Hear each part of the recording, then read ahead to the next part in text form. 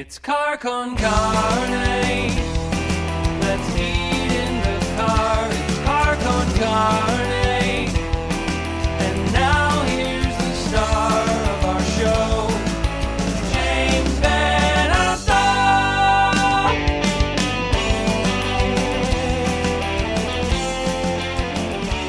I love that. Welcome to Car Con Carne. Welcome back to the working week. I'm James Van Oswald. Car Con Carne, presented tonight by Siren Records McHenry.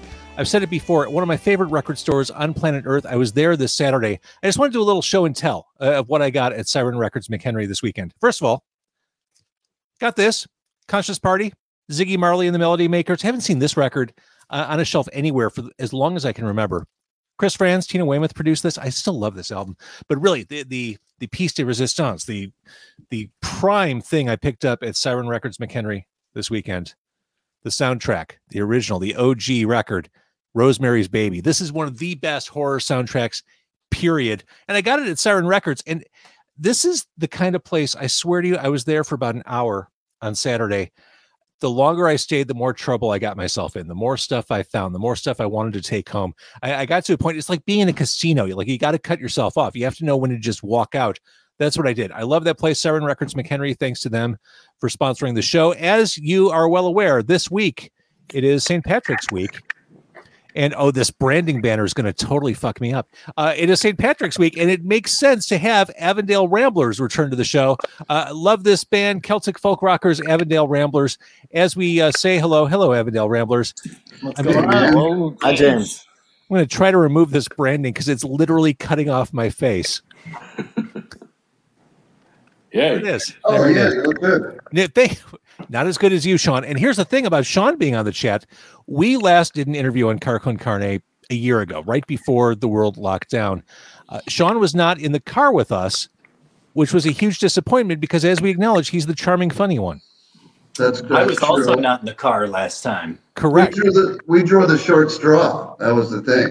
They didn't want to sex it up too bad with the first Yeah. We talked about your percussive prowess last time, as I recall, Fred. Oh, Well, with this we man, told you must have been talking about some other guy. I ain't got no prowess. So Avondale Ramblers, like I said, Celtic folk rockers. There's nothing more appropriate. And to celebrate, I'm doing my Irish part. I made a stop before the podcast tonight. I'm enjoying one of the great Irish traditions. As is Hugh Daly. He's also. Oh, look, here we go. Cheers. I got a Conway's Irish Ale, Sláinte, Sail agus Bosca Heron. So I'm not talking on a show on camera. That's right. I'm not talking on a turn. There's music on the way, right? You're sitting on a bunch of songs. A whole record. So let's start there. What's the status of that? Well, we're missing Andy, who's kind of the ringleader in that regard, but we finished it, had it mastered, and we're just starting to dribble it out. We're going to do some song release at a time, putting a video together, and hopefully somebody likes it a lot. That's kind of where we are. So we just finished it a couple of weeks ago. We're soliciting labels, so if anybody, the record label is listening, reach out to us. We've got a great record ready to go. And it should be a record. It should be vinyl, and it should be green. It should be green vinyl, like no doubt about it. Green vinyl's a good idea. So some of the songs we've heard before, we've heard Out on the Lash, about a pub crawl in Dublin. Love that song. One for the Ditch. I think I saw a lot of people having One for the Ditch over the weekend. Oh yeah. When I was out and about. I was driving. I mentioned Siren Records. I was on my way out to McHenry. I didn't realize that they dyed the Fox River green out in McHenry, and it looked like a scene out of, let's say, 2019. People everywhere in the streets, all having One for the Ditch. Maybe not the safest situation. Like bars open, people doing Jello shots in the street. I bring that up not as a COVID point, but as a One for the Ditch point. I was downtown on Saturday with my wife and daughter, and there was very few drunks, barely any drunks. Because they were in McHenry. Okay. They couldn't make it downtown at Metro. Couldn't get them back down. I know what I'm doing next year. That's right. Going to McHenry. Well, by next year, we'll be in full Caligula mode. Once we're in the post-vaccination world. It'll look like a cross between Mad Max and Caligula. Both St. Patrick's Day. All right, someone's got goofy noise happening on their end. I'm not sure who. It's hard to troubleshoot audio on the fly, but someone's. Am I the only one hearing it? No, I hear it. I hear it. It's Andy. That's Andy. Is that Andy trying to get in? It's not Sean. It's not Dave. Not me, is it? Well, it's Fred. It was Fred. It was Fred all along. Oh, my camera just dropped down. I think it was Fred. Let me see if I can plug in some. I'm going to plug in some headphones. How do you like that on-the-fly troubleshooting? Pretty good. This is totally live. And he's gone. And he's gone. Right. The troubleshooting is kick him out. Yeah, the next guy that screws up, you're going to be down to 2. I love this game show. Right. And Andy, the engineering giant, he tried to get on, hasn't come back. He really just wished us well in our future endeavors. He wants no part of this.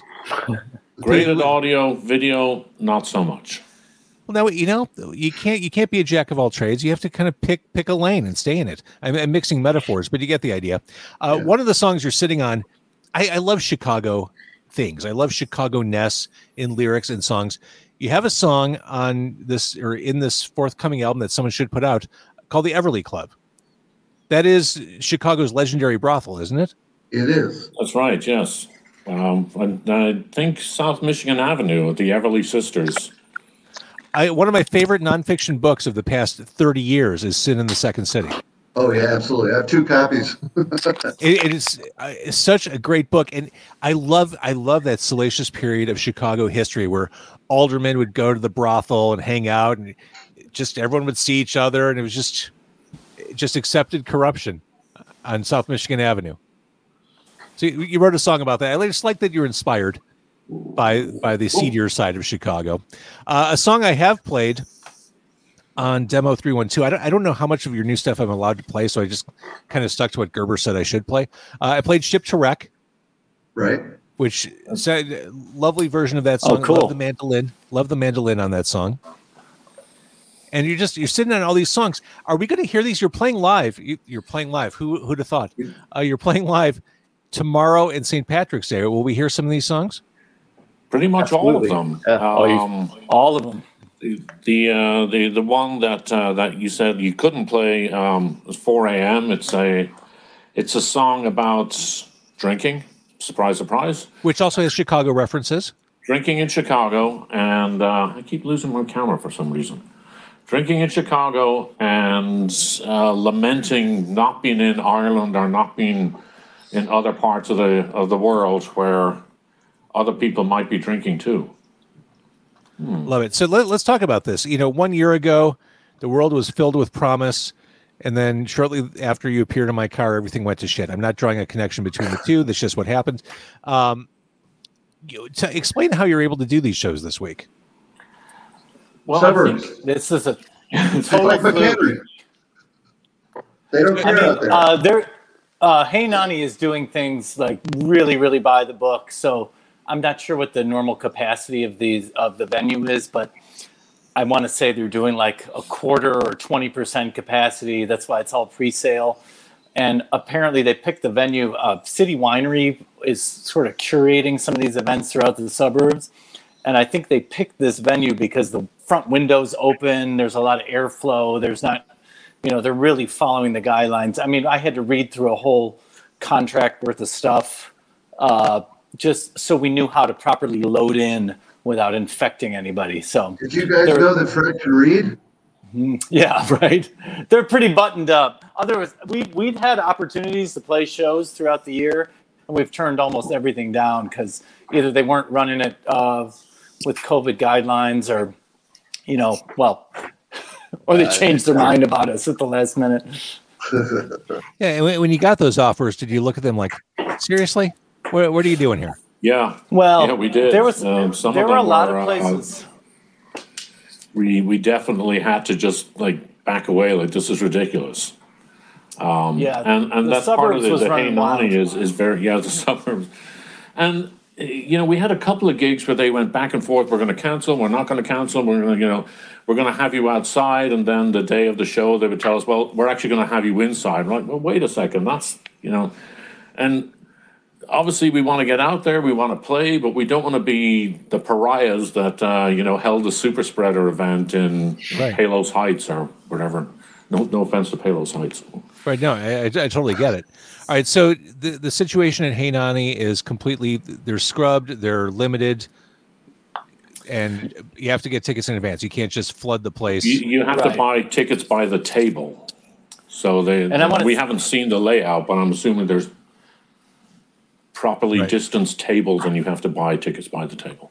And that the seating is limited because all 4 shows are practically sold out and we're playing.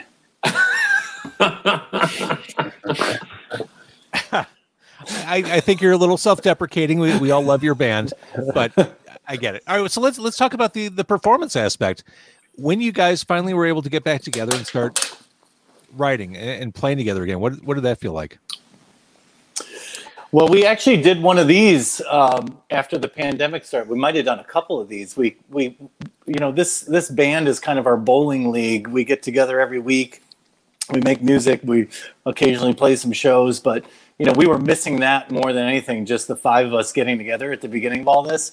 So we started doing Zoom calls, and then I think when things got to be a little bit safer, and we knew the precautions to take, we would get together in smaller groups and start, getting back to work on this record. We had a lot of the bases down. We had a lot of the main tracks down, so there was times where it would just be me in the studio with Andy, or just Sean, or just any of the individuals, or maybe 2 of us in there. But we did have most of the building blocks that we needed to play together were down ahead of time. So. Oh, sure. Well, I think Sam Stone, we didn't even play together. We never actually rehearsed as a band. That we recorded in the studio, sight unseen, pretty much. Isn't that right? Or do we not want to disclose that? I don't know. The Everly Club, the horn guys all flew their parts in. They refer to their horns as COVID cannons, so they didn't want to be in the studio or near each other. So they were just sending tracks into Andy, and he was mixing them in. We never actually played in the same room with these guys, and if you listen to the song, it's pretty amazing horn stuff in there. Let's talk a little bit about Sam Stone cover. Just an awesome song. Yeah, it's just I guess to talk about if there is influence from John Prine on your music, songwriting, attitude. Personally, I love John Prine. I think everybody does, and the fact that he's a Chicagoan, and there's so much to love there, and the songwriting is just beyond reproach. I have to admit, I had a tear in my eye watching the Grammys when they showed him last night, and if